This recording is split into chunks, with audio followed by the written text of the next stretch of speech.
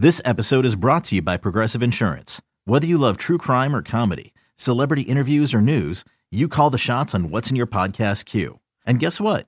Now you can call them on your auto insurance too with the Name Your Price tool from Progressive. It works just the way it sounds. You tell Progressive how much you want to pay for car insurance, and they'll show you coverage options that fit your budget. Get your quote today at Progressive.com to join the over 28 million drivers who trust Progressive. Progressive Casualty Insurance Company and Affiliates. Price and coverage match limited by state law. Get ready for the greatest roast of all time. The Roast of Tom Brady. A Netflix live event happening May 5th. Hosted by Kevin Hart. The 7-time world champion gets his cleats held to the fire by famous friends and frenemies on an unforgettable night where everything is fair game. Tune in on May 5th at 5 p.m. Pacific time for the Roast of Tom Brady. Live only on Netflix. And welcome back to another episode of the Cool Your Jets podcast. We're Ben Blessington and Michael Nania. Michael, the bye week is over. 12 straight weeks from here on out of Jets football. 11 of the 12 1 p.m. Sunday games. So this is easily the best time of the year. The Jets have yet to be mathematically eliminated. In fact, they're only 2 games out of first place with the Bills losing to the Titans. And the Jets are the only team with a win in the AFC East over an above 500 team. So Jets still in it. We're still in it, baby. And look, this team's expectations are fairly low, but I would say this Sunday's game is pretty high stakes, not just because we could pass the Patriots in the division, but I just think from Zach Wilson's confidence and his development, I think he needs a very good bounce back game. When you look at that week 2 debacle, I think he just, for his own mental, I think this was always going to be kind of a good litmus test. Obviously that was a terrible game. He's had a few games since then, some great moments and some bad moments. But if he can go out there and not even light the world on fire, but just, not bring the Jets down like he did in week 2, because let's face it, the Jets could have definitely won that game. I think that'll be a great sign. So I'm super excited for this weekend. I know people always make those, oh, thank God it's the bye week jokes, but I'm very excited that we get this much Jets football for the next 3 months. Michael, how about you? Yeah, I'm excited to, I don't know if we've ever seen 12 consecutive weeks of Jets football, with the extra game and the early bye week, and especially most of them being 1 o'clock on Sunday. Cause to me, that's prototype Jets football, just Sunday, 1 o'clock, late October, November, cool, crisp fall day, even into December. So it's going to be fun. And even though this team is, we don't expect them to compete for the playoffs or win the Super Bowl or anything like that, there are a lot of fun players in this team to watch who have a chance to be here for the foreseeable future. A franchise quarterback who we're hoping to watch for a long time. So it's going to be fun to watch this team, and they are the wild 7 seed in the AFC right now is only 3-3. So it's not totally impossible to keep your eye on that as well. Still have some stakes. Obviously that's not the goal, but there's still a lot to play for. So it's going to be, I'm excited to watch them continue to play. Yeah. And I think the biggest story this week, Michael, was you pretty much single-handedly bullying Woody Johnson into making the all whites the primary road look.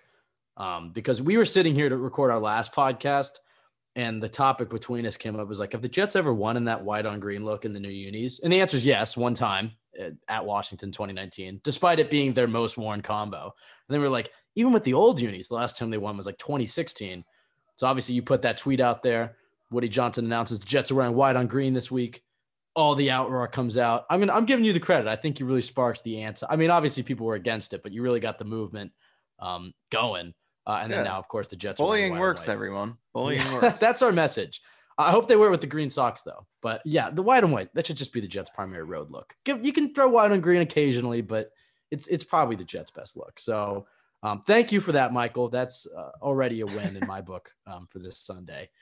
Obviously, one of the biggest stories about this game and about this team in general this season is just their inability to have not even a fast start, just not a horrific start. I mean, the Jets just have not had a even mildly successful first quarter at all this season, I feels like.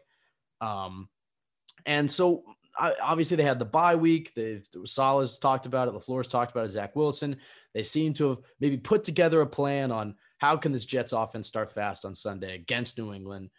Michael, I mean, look, you're no coach, but you have a pretty great football mind. You're into the analytics. I mean, what have they been doing in the first quarter that's clearly not working? And what do you think they need to change to maybe kind of kickstart this offense earlier? Yeah, well, I think one of the biggest things that they can do is be less predictable offensively. They run on first down in the first quarter more frequently than any other team in the league, running the ball in 71% of their first down plays in the first quarter. So I think that they can balance it out more early in the game, help Wilson get into a better rhythm. And that feels like a really cliche thing with rookie quarterbacks, like get him into a rhythm, call more easy throws and stuff like that. But it actually does apply in this scenario because the Jets aren't doing that. And Zach Wilson is consistently having to make his first throws of the game on 3rd and long, on 2nd and long, goes 3 and out, then gets the ball back and he's down. And facing all these tough situations early in the game and then playing very aggressively throughout and not establishing that rhythm, whereas the Jets are being very run heavy in the beginning of the game and they haven't run the ball well enough to justify that. So obviously, running the ball better, just, flat out run it better is going to be huge, to allow them to get into more favorable 3rd down situations. But I think they can be less predictable early in the game and bounce it out more, get him more schemed up, pre-planned throws on first down, whether it's even just a screen. And I know people will say, oh, he can't even hit those right now. But look, if he's not going to hit those, we got bigger problems. But just call them early in the game and get him into a rhythm, get him some more design stuff, quick reads, because his accuracy in under 2.5 seconds this season has been near the top of the league, north of 80% in terms of adjusted completion percentage. But when he holds the ball longer than 2.5 seconds, he's well south of 70%. That's close to the bottom of the league. So that's been huge for him. So it sounds cliche, but I definitely think more passes on first down in the beginning of the game, more quick passes, more screens just to start out. And then you could get aggressive as the game goes on once he establishes that rhythm. I think can help them get into a better start offensively. Yeah, and it's not even just passes. I mean, you mentioned it's the quick passes because it's like, okay, it seems like every time, if they're not running on first down, it seems like every time Zach Wilson opens up a game, his first throw, it's always like a 10, 15-yard dig route over the middle. And it's like, can we just give him go back to week 1 of the preseason against the Giants where they gave him it was essentially like a 2 yards in the air pass to Corey Davis and it, picked up like 8 yards or whatever on a little PA boot. Like give him the easy stuff early, even if it's a gain of 4. For me, the guy who I think they should target on the first play of this game is Elijah Moore. Even if it's just like you said, like a quick bubble screen or a drag route or something to the flat, like just something quick and easy, even if it only picks up 4, look, it shits you up in 2nd and 6, and then you can maybe run the ball or you can pass it again. I think the quick passing, the short stuff is definitely going to be a key, and getting Elijah Moore involved because he's had his, we've talked about Zach Wilson and this whole offense struggling to, get going, but Elijah Moore just hasn't really kicked off. And, depends how much you want to buy into the training camp hype or whatever. But the beat reporters were talking about Elijah Moore as the easily, like far and away, the best player on the Jets field. So the fact that he was showing that type of talent, and it's not like these corners have been complete garbage this year. They've actually been one of the bright spots of this team. So for me, it just has to be like, yeah, those quick, easy passes, those screens, like you said, and then especially get Elijah Moore involved, get him going, and then you can get that rhythm and that juice going with him. I think it's going to build Zach's confidence, and then those deep shots, 2 more into other receivers are going to be there. On the flip side of things, I think this Jets defense has been surprisingly pretty good. I mean, we've got a pretty good idea of, when Saleh, or I guess I should say, if Saleh and Joe Douglas are able to build this culture into something, where the Jets are contending, you can kind of see what that defense is going to be like. It's just going to be an attacking, dominant defensive line, ton of pressures, ton of sacks, maybe not a ton of turnovers. Maybe teams are able to move the ball, but it's hard to score on them. It's hard to get big plays. And you kind of get the sense of what they'll look like. But against Atlanta, I mean, a veteran quarterback, and Mac Jones is no veteran, but he certainly has one of the best coaches in his corner. Matt Ryan was just able to pick the Jets apart, and Bill Belichick is going to watch what Atlanta was able to do against the Jets defense and what the mistakes the Jets defense were making, particularly on 3rd down. I mean, the Jets haven't been a great 3rd down defense all year, but particularly in that Atlanta game, it just seems like if they needed 18 yards, they were getting 19 yards. If they needed 3 yards, they were getting 4 yards. I mean, the Jets just couldn't stop a nosebleed on 3rd down. So my question to you, Michael, is what do you think went wrong in that Atlanta game? Was that just an example of a veteran quarterback who's played against this type of defense, just kind of knowing what to do. And it's a young defense making some mistakes, or were the Jets doing some things maybe uncharacteristically? And how do you think Josh McDaniels and Bill Belichick will look to exploit that? Yeah, I really do think the defense was called a lot differently in this game than the first few games of the season. There was a lot more zone blitzing in terms of, really the game plan throughout the first 3 weeks. And I think what they want to be is, conservative, vanilla for the most part. But then when it's time to blitz, they go all out and they blitz and they man up behind it. But in this game, they were doing a lot of zone blitzing, and we saw it come up big in the wrong spots with Bryce Huff getting caught, allowing touchdown, John Franklin Myers manning up against Kyle Pitts, and Robert Saleh kind of defended it in the press conference and said, "Oh, we've been doing that. And this time didn't work. So now you look like an idiot." But I don't really agree with that answer. I love Saleh in the press conferences, but I got to disagree with this one because they did drop their defensive linemen in this game much more often than they did the first few games. I believe their D linemen played 6 or 7 coverage snaps in this game, which is what they had total over the first few games. And, if sometimes those happen and you don't even notice it, and, it does work out, but to call it in the red zone on third down, to call it, multiple times is, that was a tough spot. So they were doing a lot of that in this game where instead of, just blitzing aggressively and manning up behind it, they would play soft and give huge cushions at corner. And they would drop defensive linemen. And Matt Ryan, as a veteran quarterback, was exploiting that the entire game. And I guess maybe their thought process was, with Ryan having coached against Jeff Ulbrich Ryan having played against Jeff Ulbrich all last season in practice, maybe they thought they wanted to change it up, that he knew that defense too much to try to catch him off guard, maybe. But it wasn't a fit for, I think, the talent of this defense and what they had done well this year. So I think this is the first time that I had an issue with the defensive game plan. But also, it goes to the players as well. The corners had their worst game. They weren't making tackles, those short tackles, as well as they have been, breaking on those in-breaking routes as well as they have been. And then there were penalties in big spots. Safeties weren't good. So it goes both ways. But I think that they need to get back to doing what they do best. And that's, let the 4-man rush win, play soft. And then when it's time to blitz, you go all out and blitz. So we'll see how they adjust this week, because I think they did a good job against the Patriots for the most part in that first game. Right. It wasn't until they got really tired, started racking up plays because the offense had 2 play drives that, the defense started to crack a little bit, but for the most part, they kept the game within reach.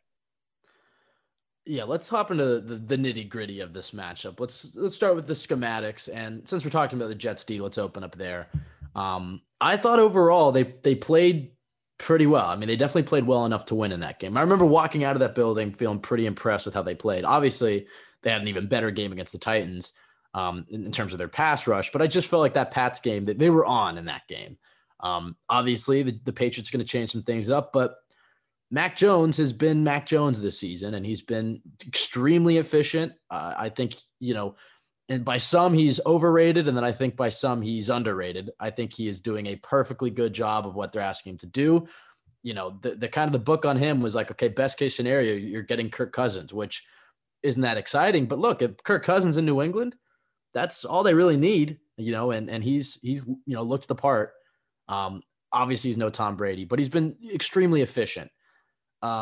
I guess you kind of mentioned how the Jets play defense. Obviously, they're a lot more vanilla and conservative. And to be fair, Saleh did say at the beginning of the season, especially, they were going to be pretty vanilla because, you don't want to overload the young guys. You want to let them play fast, whatever. And then maybe as they grow in the scheme, it might get a little bit more complex.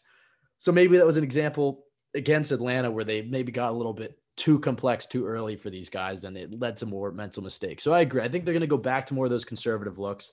How do you think they'll try to play Mac Jones? I mean, do you think it's going to be a very similar game plan as it was in week 2, or do you think maybe they'll try to rattle him a little bit more, send more heat, kind of like they were playing Tennessee, where it was like they were getting natural pressure with the 4-man rushes, but they were not hesitant to throw those all-out blitzes at him? How do you see Robert Saleh and Jeff Ulbrich scheming up their Mac Jones game plan this week?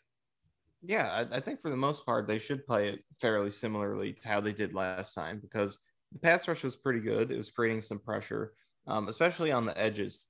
New England's tackles this year Isaiah Wynn and Justin Heron, they've been probably the weakest links in pass protection for them. They haven't been great in pass protection. The interior trio has been pretty good, but off the edges, they are fairly weak. And we saw Bryce Huff and Franklin Myers do some damage off the edge against them in that first game. So I feel like they can create some pressure with the 4-man rush. And then when third down comes along and they can throw those blitzes, but I do think they should be careful with the blitzing, because one of the things that the Patriots have always done best is throw screen passes to their running backs. And they did get the Jets a couple times in that first game. And that has been one of the biggest weaknesses of this team, or this defense, all year. I believe they've given up the most, if not the most, they're near the top of the league in terms of receiving yards to running back. So I think they should be careful with that. And for the most part, try to play them straight up, keep everything in front of them, make him dink and dunk the ball, and make your tackles. But if CJ Mosley doesn't play, then I think that changes a lot. And we'll talk more about that matchup later. But if he doesn't play, I think maybe you can take a few more risks and try to play a little bit more aggressively, because, you know, I trust CJ Mosley to bust a screen a lot more than I would trust Jamie Sherwood to bust a screen and to, you know, play the hook zone and cover the slants, cover the hooks. So maybe you try to make up for that and use Sherwood's athleticism and blitz more, be a little more creative. But for the most part, I think the plan is fairly simple. Make them dump the ball off and make your tackles. That's what the Jets did against them pretty well the first time. Yeah, and I think the game plan against Atlanta, you know, clearly didn't work. But I will say, when you have a guy who's dinking and dunking as much as Mac Jones is, and look, he is still a rookie, he just seems confident and he seems calm. And so you're trying to throw him off. And so I think that they may go, I think they're going to play it mostly straight for their own sake. But it wouldn't surprise me. You know, the benefit when you have a guy who's not really taking too many chances deep down the field is you can play more aggressive. You can play more in the box. It obviously helps in the run game. There's a little bit more pressure on your linebackers, but I'm thinking, like, I know it got a lot of hate, like you were saying, but the defensive linemen dropping into coverage, I'm not saying do it 6 or 7 times in that game, but I think when you get a young quarterback, a lot of times, I mean, it's happened to so many young Jets quarterbacks, where you throw a stunt in there and you have a defensive end drop off right into coverage and the guy doesn't see him. And I think when you have a guy like Mac Jones, who's so used to checking it down, if the Jets pressure can get in his face, maybe you do run a zone blitz where you drop a defensive lineman into coverage. I actually do think they could have some success with that. Yeah, I agree with you. I think last week's game plan is a lot more fit for, you know, this game than it was last week. I think if they played the Falcons more straight up like they have, I think they would have been more successful, because a lot of the big plays they made are, you know, Bryce Hall's playing 10 yards off on third down, which he very rarely, you know, did. Not just 10 yards off, but like with outside leverage, just giving him the inside, something that he didn't do too often the first few games. And, you know, Franklin Myers dropping to coverage, something they don't do too much. And Matt Ryan's going to see that and he's going to exploit it. But in this game, you know, against a rookie quarterback, even though it's Mac Jones, who's probably been the smartest, most well-prepared and comfortable rookie quarterback, still a rookie. And I think that is a much better time to pull these things out. But now that they put it on tape last week, it might be something that the Patriots are more prepared for. But you're right. I think there is definitely going to be there will be very good situations to get creative in this game. Right. And I think you'll be able to tell, and we'll get into, like, when we talk about the paths of victory, we'll get more into this, but I think you'll be able to tell pretty quickly if the Jets going to win this game. And defensively, it's just going to be, are they getting pressure on Mac Jones? Because if they're getting pressure like they were in that Tennessee game, and look, that was a pretty ridiculous rate, but if they're in Mac Jones's face constantly, if they get an early sack, if they're able to fluster him a little bit, I really like the Jets' chances of at least keeping it close. I'm not going to go on the limb here and say the Jets can win this game. Every time I do that, they lose. So spoiler alert about that. But I do like the Jets' chances of at least keeping this competitive and significantly more competitive week 2 than week 2. I guess we should talk about the reverse, the inverse, which is probably more interesting to me, because Zach Wilson, to me, he's the story of this game. He doesn't have to win, but if he can have a nice bounce back performance as a rookie against Bill Belichick, he gets the opportunity that Sam Darnold never really got, because in 2019, when he had his whole see and ghost game, obviously Luke Falk had already played the Patriots week 3. He didn't play in that game. So he had to wait an entire year to play Bill Belichick again. And more than a year. It was literally week 17 of this year. So he really didn't get that opportunity of redemption as much as he would have wanted to. This time it's different. Zach Wilson gets to play Bill Belichick just a few weeks after having the worst game of his professional or college career. He's on the road. It's a tough place to play. But I think the biggest difference in this game for him is going to be that the fact that he has Jamison Crowder, who he didn't have week 2, because Bill Belichick played Zach Wilson the way that a lot of defensive coordinators have played him so far this season, which is basically saying, look, we know you can hit the deep, crazy stuff. We know you can do the Mahomes stuff. We know you're a gunslinger. You like to play hero ball. You're still playing like you're at BYU. When you have a guy who's open for 5 yards, who's wide open for 5 yards, you'll still try the guy who's maybe open if it's a tight window for 25 yards. That's just the type of quarterback he's been. So Bill Belichick, week 2, complete opposite of how he played Sam Darnold in that See and Ghost game, although they got the same result. He played off. He played back. He 2 deep safeties. He knew that Zach Wilson was going to try to play hero ball, and he was going to try to bait him into it. And, Zach Wilson just wasn't taking it or wasn't doing it efficiently, of taking the underneath stuff, doing everything we're talking about with Mac Jones, those quick, easy, completions, keeping the drives going, taking the checkdowns. And I would imagine that Bill Belichick is not going to change a thing. Until you can prove you can beat it, he's not going to do anything about it. That's going to be his game plan. But if Zach Wilson is taking the easy checkdowns, he's moving the balls, he's sustaining these nice long drives, then I think you're going to see Bill Belichick dial up the pressure. Michael, how do you kind of see Bill Belichick balancing wanting to phase Zach Wilson, hit the rookie quarterback, versus doing what he did in week 2, which is just play back and let Zach Wilson throw the ball to you?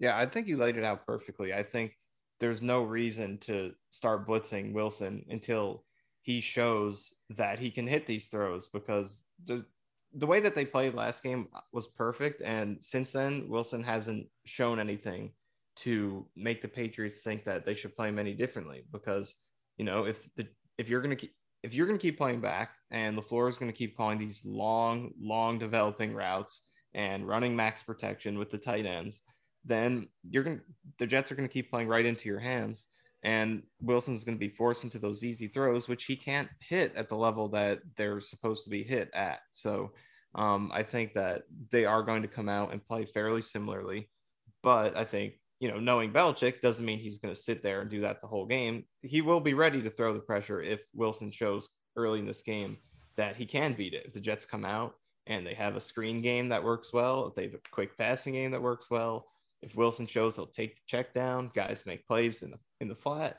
and pick up extra yards, and they move the ball that way, then I think Belichick will be ready to send the house and, then challenge him to make plays under pressure. But at this point, until Wilson proves otherwise, I think you're doing him a favor by blitzing him, giving him more space, kind of, maybe even making it easier for him to make decisions by forcing him to get the ball out quickly. I think blitzing him is doing him a favor at this point. You got to make him drop back and deliver throws. Yeah, absolutely. I think, like you said, he's been good in the backyard football situations. And when you throw those blitzes, as long as it's not, before he's even had a chance to take his drop back, if the Jets offensive line can hold for 2 or 3 seconds and you give Zach Wilson time to create in the pocket, maybe make a man miss.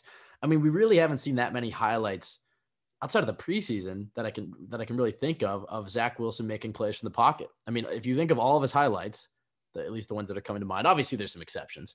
The majority of his good plays have come from him making a play, getting out of the pocket and throwing a dime 40 yards down the field.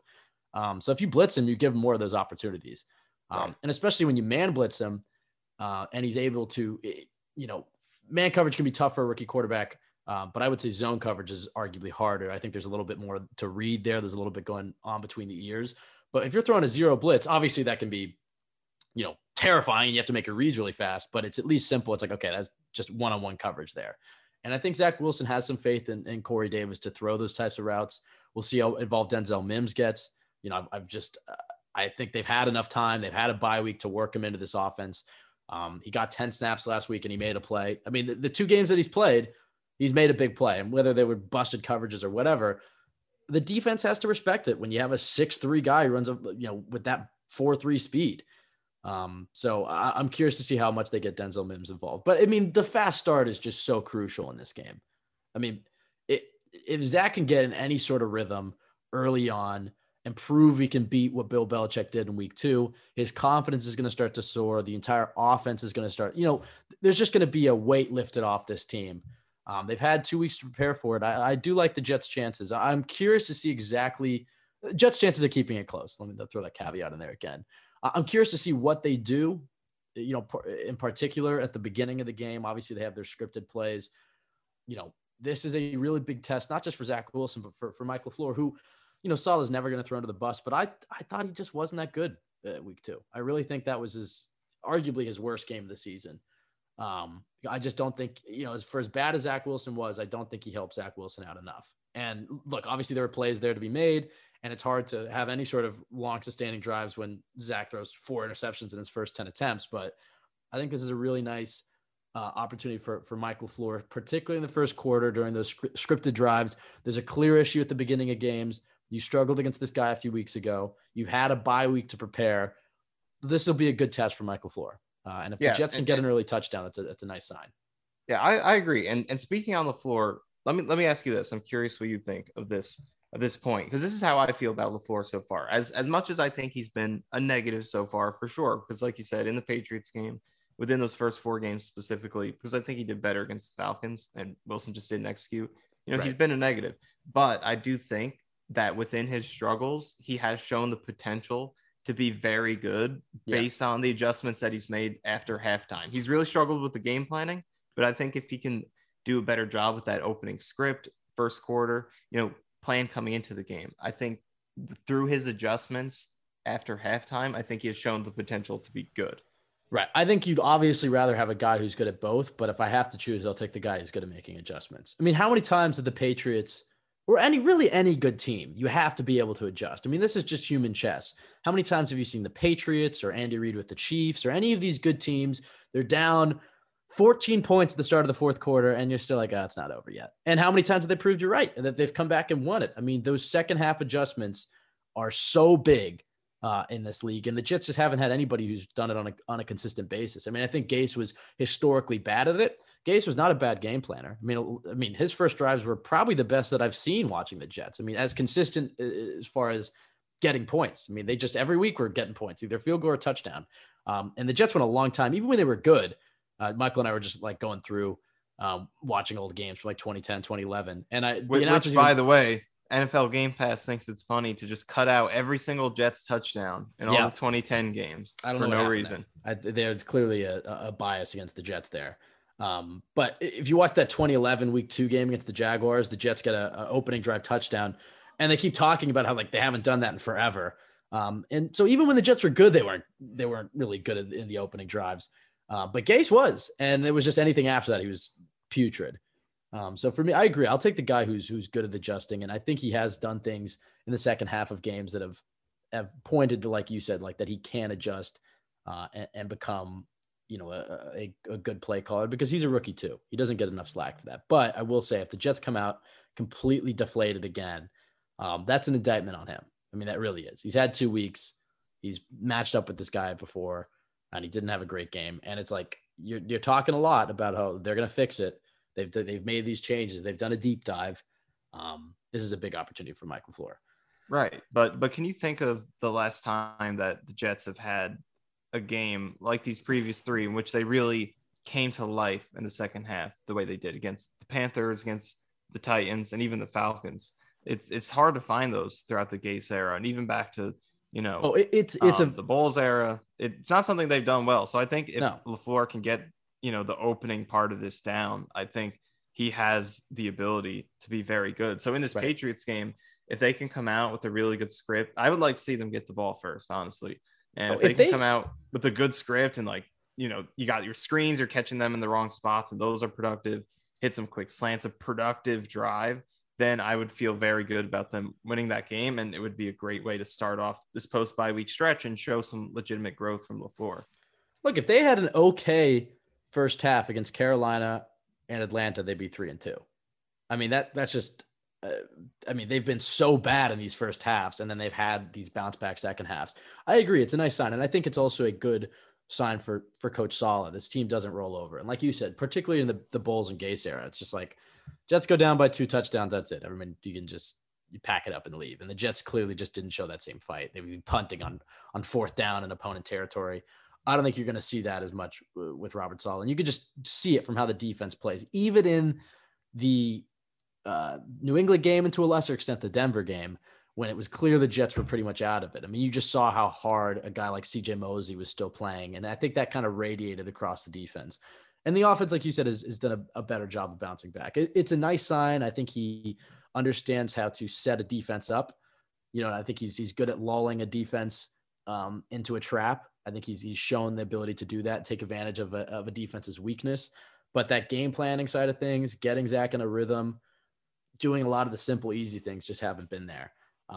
And obviously, it's hard to run this offense when you don't have a single capable tight end. I mean, that's the truth of the matter. And so I'm curious to see how much better this offense. I mean, I think it's going to get better, especially as Wilson gets more comfortable. But I mean, how good can this offense be if you're running 12 personnel as much as you're running, and the Jets don't have a single tight end that deserves to be on the field?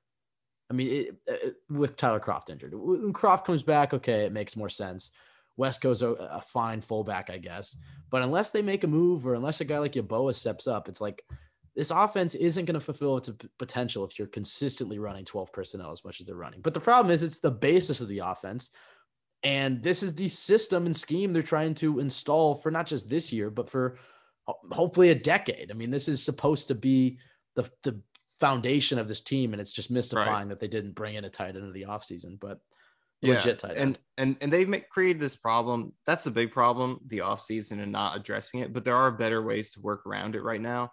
And like you said, I do think a shift closer to 11, away from 12, to, a small extent, 5 to 10% more 11 personnel makes sense. But at the same time, like you said, this is the basis of this offense. This is what he's trying to instill long-term. And it is a scheme that can work and be successful when you have the talent to run it.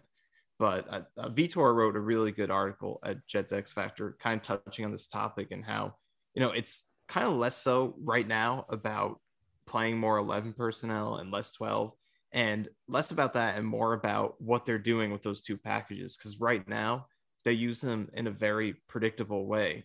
They have the highest pass rate out of 11 personnel in the league. And then conversely, their 12 personnel, all that first down running that I was talking about earlier, it's largely out of that package. So they're being very predictable between the two packages. So I think they could help and like Vitor discusses really well in this article and uses examples of what the Packers have done in a similar way, is you can run the ball successfully with 11 personnel if you can use the threat of pre-snap motion and orbit motion, jet motion, stuff like that to get the defense moving and create those angles, naturally through that, rather than, 12 personnel. Obviously you have more meat in there, more blockers, more gaps, but you can run the ball successfully from a lighter look. And they're not doing a ton of that. It's, 11 personnel we're passing, 12 personnel we're running, for the most part, to a league leading sort of rate. And that's very predictable. It's easy to stop. And that's how they're getting into these first half holes. And then the second half comes around and they mix, and he has done a better job of mixing it up and finding rhythm there. But early part of the game, as much as it's about, playing more 11 and less 12, it's just about, run the ball out of 11 sometimes, use Elijah Moore in jet sweeps, then use the threat of that to run with 11 personnel against a lighter front. And then even 12 personnel. No one wants to see these tight ends get the ball, but sometimes it would be nice to try to just establish that as a threat, just as something that you might do. So teams have to respect it. And you don't even have to throw to the tight ends out of 12 personnel. It's just throwing in general, calling passes out of that. So they could be better at balancing what they do with both personnel sets. And I think another thing is when you're in 12 personnel, I mean, pretty much every single time you're under center, and in the passing game in particular, because obviously the tight ends are a negative in the run game. But when the Jets try to pass, I think Zach Wilson, you've talked about this, he's been pretty brutal in play action this year, which is kind of expected for a rookie. But when you're going play action under center, your quarterback has to turn his back to the defense for at least a second or two. And then by the time he turns around, I think he just hasn't been as comfortable as he was doing that at BYU. And I think it was something in his draft profile was like, this is a guy who can play with his back to the defense. And I think he's going to get there, and it's important to keep giving him these reps, because if you want him to succeed in this offense, he has to get better at it. But I think they should try to, like you're saying, I mean, if they can run the ball out of 11 personnel, if they can go, I get play action as the basis of this offense, but maybe use more shotgun play action snaps so Zach Wilson doesn't have to turn his back to the defense. I think those are some of the minor adjustments. I think that the Jets are kind of balancing the win now perspective versus the long view. And I think for right now, they're pretty much always opting for the long view. And in the long view, you have to make the judgment. I think it's probably better for Zach Wilson to get his confidence going. And so I think they need to make those changes, but they're not going to completely abandon it because they're installing a scheme. They're installing a system. And I think that system may become more moldable as they're more in a win now type of mode. But right now it's like, they want Zach Wilson to be running the offense that they plan to be running. And it's like you said, they're not going to ever change anything completely in the middle of a season. And they're not going to get completely away from 12 personnel, but they have to make some minor changes for the current day Zach Wilson to give him a bit of a cushion. Like Mac Jones is not having to do what Zach Wilson's having to do. I mean, they have no leash on Zach Wilson for the most part. They're just letting him play the offense. And that's going to have some gains down the line, but it's also possible if you just let him out there with no bubble wrap, he's going to get some scars. So you have to protect him a little bit more. And I think you're going to see the Jets do that in this game. When you look at the key matchups, I mean, the biggest one is, and while we're recording this, the injury report came out, which says CJ Mosley's doubtful, which is not a good thing for this Jets defense. And really, if I was in Vegas, the spread should be getting further apart for the Patriots because the Jets linebackers versus Mac Jones and his dink and dunk offense and throwing to the running backs and covering tight ends. I mean, this game is going to come down to that Jets linebackers versus Mac Jones. And with no CJ Mosley out there, you're going to see Jamie and Sherwood. I don't love the Jets' chances there. But hey, if Quincy Williams, Jamie and Sherwood can rise to the occasion, I think the Jets are in an okay spot. How do you think, assuming CJ Mosley's out with that doubtful report, which, by the way, might be the smart thing. We obviously saw how he dealt with a soft tissue injury in 2019. You don't want to aggravate anything. And you give Jamie and Sherwood some valuable reps. How do you think the Jets can try to compensate for not having CJ Mosley out there? Yeah, this is definitely a huge loss. I think it changes things quite a bit because you think about that Pats game and the defense playing well. Mosley was the main part of that with the way he was tackling underneath. So it's a pretty big loss. But like I was talking about earlier, I think this kind of gives them an opportunity to be a little bit more creative because I think the simpler stuff, the vanilla stuff, is going to be more difficult without Mosley out there because do I think Jamie and Sherwood can bust up a screen as well as Mosley can? No. Do I think he can feel out routes in zone coverage, be where he needs to be to prevent a pass from getting zipped over his head? No. So I think this is – I'm just being frank. I mean, you would agree with that, right? Yeah, I'm just putting it in that way, which makes it seem like I'm dumping on him, but I'm just being honest. But I think this now is an opportunity to maybe be a little more creative and do some of the things you said, expand on that game plan that you had against the Falcons and maybe be a little more creative and challenge Mac Jones to decipher some of these things, to see some more creative blitzes, to throw under pressure more often, to get the ball out quicker. Because I trust these cornerbacks to make tackles, that's for sure. So if I have to sacrifice, say Sherwood blitzes frequently in this game, say he blitzes at least 10 times, and then now the pressure's on your corners to make tackles. Like that's something that I think I would feel good about because they've been tackling well. So I think it does give them an opportunity to be a little bit more creative, but no matter how you slice it, it's definitely a blow. And I think we'll see without CJ Mosley on the field, this game, if he doesn't play, will give us a great look at how valuable he really is. Yeah. And I believe Marcus May is returning for this game, if I'm not mistaken. Right? Yeah, he's back. He's I think practice. That helps tremendously as well to have a veteran out there. And I know Marcus isn't the most popular among Jets fans right now, but he is still a very good veteran safety. He's going to have a bigger role in this game. So maybe you're right. Maybe they do get a little bit more aggressive, trying to attack how the Patriots have been coddling Mac Jones. I think on the other side of things, Jamison Crowder versus the Pat slot corner, Jonathan Jones, is a big matchup.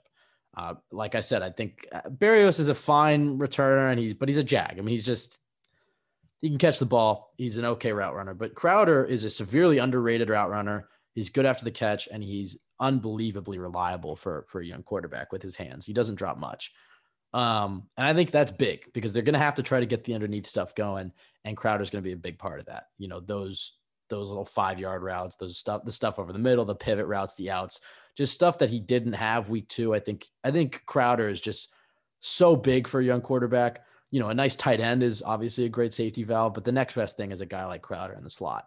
So that matchup for me, if Crowder's doing his job and he's starting to have a big game, I like Zach Wilson's chances of not repeating week 2 and putting up a respectable performance. I don't feel as good with CJ Mosley out about the Jets defense now, but I still think I kind of feel a bounce back game incoming for Zach Wilson. Michael, how do you think, how big is Crowder on this game, do you think? Yeah, that's huge for sure. And really just not in this game in general. You look at the difference when he's been playing and when he hasn't. It's been a sizable difference. Just look at this year. The first 3 games, they don't have him. They score 20 points in total. He comes back and they go over 20 or at least 20 in both of the games that he's there. So, and it was the same thing last year. So he has a huge impact just because of the versatility of different things he can do. I think he's a better catcher of the ball than Berrios. Berrios is a body catcher, and that leads to him not being able to make, to go up and get a contested ball because he just doesn't really catch it with his hands. Whereas Crowder can do that, and he can make tough contested catches like he made in the red zone in that Titans game, the touchdown where, Wilson threw it really hard, but it was a tough catch kind of behind Crowder, and he made it. I don't think Berrios makes that play. So Crowder brings a lot more to the table than Berrios does, which is why I think they should keep him for the rest of the season to help out Zach Wilson and then evaluate after the season. Maybe Denzel Mims doesn't play out.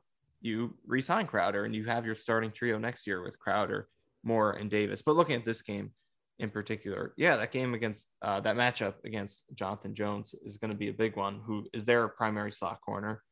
He's been fairly susceptible in the slot this year, 1.8 yards per cover snap allowed out of the slot, which is very high. So this is an opportunity for Crowder to be successful and provide Wilson with not just a safety blanket, but also an explosive option because he can do that as well. We saw the huge touchdown he had against the Patriots last year, the 20-plus yarder in the back of the end zone. So it's huge to have Crowder. It's a big boost compared to the last game. Because in that game, Berrios was playing a lot. And even though Berrios isn't necessarily a drop machine, I think the difference between him and Crowder is kind of hidden, and you're just not really seeing it as much. It's not that Berrios is a bad route runner, but it's just he doesn't offer that ability to be a threat down the field, whereas Crowder can do that. And even in the underneath range, Berrios is solid, but I feel like Crowder's really good at separating underneath on whether it's a whip route, a slant, anything like that. I think Crowder's very good at that. So, Berrios may not be dropping every single pass, although he does drop a decent amount. But I think where the value is lost is Crowder's just providing an option and being a threat throughout the game. And that creates more space for others. It creates more options for the quarterback. So it's huge. That's definitely, even though Mosley's out, to have Crowder. Whereas when you didn't have him in the first game, and to have Keelan Cole as well, just for added depth, is the offense is definitely more well equipped than it was last time. I've seen some people float the idea, like even though Crowder's been such a big boost to this offense, that the Jets would trade him or play him less. Large part being, look, Elijah Moore, you're trying to get him involved. This is a guy who is known as one of, if not the best slot receiver in all of college football. And obviously he has the potential to be more than that, to be an outside guy, but there's nothing wrong with being a very good slot receiver as a rookie and then moving outside. Like, this is something that, Tyler Lockett did in Seattle. Do you think the Jets need to give more slot reps to Elijah Moore and maybe cut Crowder's usage because you can't really put him outside? No, I don't agree with the take that Elijah Moore should get more slot reps. I think he's being used other than he needs to get more, manufactured touches. I don't really think that's definitely something that needs to happen, but I think he's getting used the right way right now. He's open for huge, huge plays, and Wilson's just not making the throws, or Greg Van Roten's getting beat and ruining the opportunity to get the ball there. That's what's been on film this year. So it's not like he's never in the slot. He does right now. He has been in the slot for 29% of his snaps, which I think is good versatility. He's outside most of the time and he's creating explosive opportunities, but he's in the slot a decent amount as well. I think he needs to be featured more on those end arounds, jet sweeps, screens, stuff like that. But right. I don't think he needs to be in the slot that much more. And another important thing is that even though, 71% of his snaps are quote unquote outside, he's playing the outside receiver, but the Jets run one of the tightest offenses in the league in terms of how spread out their furthest players are. So he's not outside the numbers very rarely. He's usually, he's the outside receiver, but he's still in space where he can have space for a two-way go as if he were in the slot. He's just the outermost guy.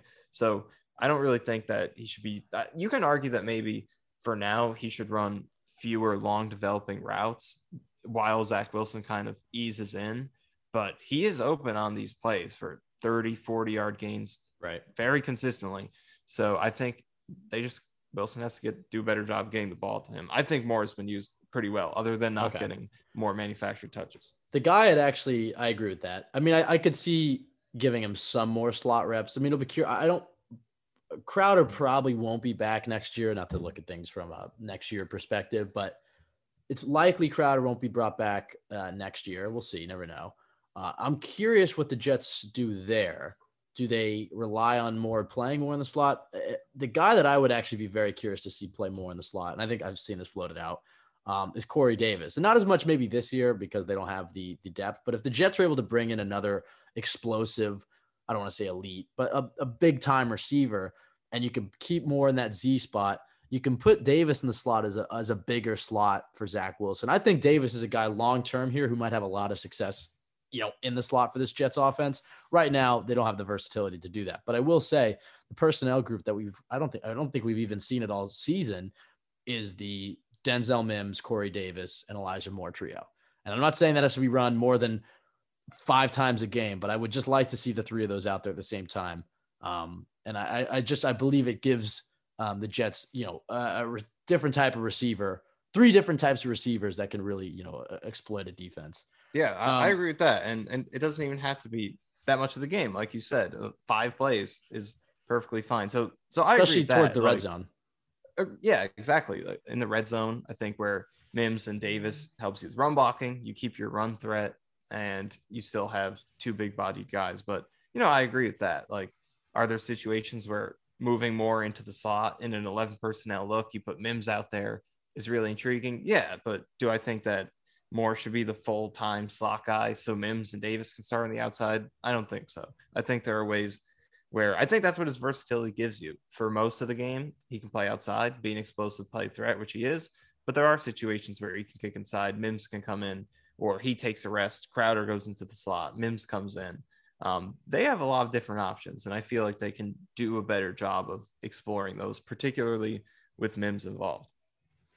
All right, Michael, let's get to it. How do the Jets win this game? What is their path to victory? If we turn on this game at 1:00 and we see these things happening, that should be a pretty good sign of the Jets winning. What is their path, their slim path to winning on Sunday? Well, I'm going to go back to what I said about LaFleur. I feel like we're going to get a pretty quick look, and not to, be that short-sighted because, who's to say they can't come out on their second drive and start playing well, third drive. Although we're just not used to that at all because the entire first half has been bad. There has been no in between, but I do feel like that we are going to get a good indication from, if not just the first drive, the first couple drives, because I think the biggest thing holding this team back so far has been the first half play of Zach Wilson, the game planning offensively, and the ability to get off to these starts. And against a coach like Bill Belichick, who is, the toughest to beat in the league in terms of the chess match. If they're going to come out and if they're going to come out and clearly be overmatched from the start, then, maybe they'll adjust a little bit later, make it closer as they have been doing. But if they're going to win this game, because they are going to be deserved big underdogs on the road in a tough environment against a team that blew them out without CJ Mosley, then they're going to have to show from the jump that they have a good plan, that they're in rhythm, they're in sync, and they can get out to a lead and then play football throughout the game instead of having to play catch up. So that's what I'm looking at. I think we're going to get a good feel very quickly for whether or not the Jets can compete in this game. Yeah, I agree with you. And I actually do think, I guess it's as good a time as any to get into the prediction side of things. I think this game is going to be, in some ways, the inverse of week 2, where I actually think the offense is going to play well enough to win. I'm not saying they're going to be lights out, but I think the offense is going to put up, 24 points or something like. I think the offense is going to put together maybe 20 points, like a respectable performance. I think the defense is just going to really struggle without CJ Mosley. I mean, if the Jets win, I think their offense is going to look competitive. I'm not saying they're going to light the world on fire, but they're at least going to, get a few touchdown drives in there. And the defense is just going to have to be lights out. I mean, as far as getting after Mac Jones, if they can have the type of game they had against Tennessee, where they're really just, Tennessee just couldn't block them. If they're having that type of game where they're just constantly in Mac Jones's face, then I like their chances with or without CJ Mosley. They may get some big plays, but I think if they can rattle Mac Jones like that, maybe they'll be able to get, more turnovers. They've had some good fumble luck, but they really haven't forced many interceptions. Bryce Hall's been close in a few of them. But if the pressure's there, I feel those interceptions are going to come. But with no CJ Mosley, and the Patriots are pretty consistently even with a pocket passer the last 20 some odd years, pretty consistently been pretty good in pass protection. So that I think it's going to be the inverse of week 2, where the offense plays all right, but the defense is just getting eaten alive for the most part, dinks and dunks and a lot of points. And the story will be like, wow, the Jets need CJ Mosley to be competitive. So that's my prediction. As far as score go, well, actually, Michael, what is your prediction for as the game goes? And then we'll, I guess, give a score at the end there. But your prediction on maybe something about the game, who will play well, who won't, just your overall thoughts on what will happen on Sunday. I'm going to go with, I feel like I've been saying this every single week. This will be the Elijah Moore breakout game. He'll finally, I think, not to an extremely explosive extent, but I think he'll finally put up a game where it's like, he impacted that game, because he hasn't had one of those yet. He has 2 first downs this year, and both of them were against New England. One of those was a wide open, drawn up play that should have been touchdown, but Wilson didn't throw it well, which again isn't Elijah Moore's fault. He's been running very good routes this year, but I will go with a strong Elijah Moore performance of 6 catches for 70 yards and at least 3 first downs. And then what about the score? Score prediction, I will go with, I can't predict a Jets win in this one. I'm going to go with New England 27, Jets 16. I'm going to go Jets. Well, I have New England winning. I'm just trying to think of, I think it's going to be like New England 34. We have much better record of predictions if we were just honest with ourselves and predicted the Jets to get blown out every single week. That wouldn't be. I felt the Jets could have beaten the Patriots week 2. They clearly played well enough. Zach Wilson didn't. I think Carolina and Atlanta were both winnable games. They just had slow starts. So I think the only game we were honest with ourselves was Denver. We just were kind of honest that the Jets were going to get well. And then also, Tennessee was the I think I predicted a loss there and then they won. So, maybe predicting a loss isn't so bad. I think New England puts on a good amount of points. I think it's going to be like 31-17 or something like that, or 34-21. Something like that. It's going to be a size of 31-17. I like that. 2 touchdowns for the Jets. The offense looks respectable. It's close enough, but the Patriots pull away. And the defense just really can't stop anything. Maybe 31-21. I'll give the Jets 3 touchdowns. Anyways, I think that's going to do it for us. I think we've covered that all. I'm pretty excited about this game, Michael. I am, the bye week really brings that out of me. I'm recharged and refreshed, ready for 12 straight weeks of Jets football. I'm not saying that they're going to win, but I'm just excited to see how this team responds. And you're right. The first drive for the offense is going to be a big one for me. If the Jets go down there, I'll say this right now.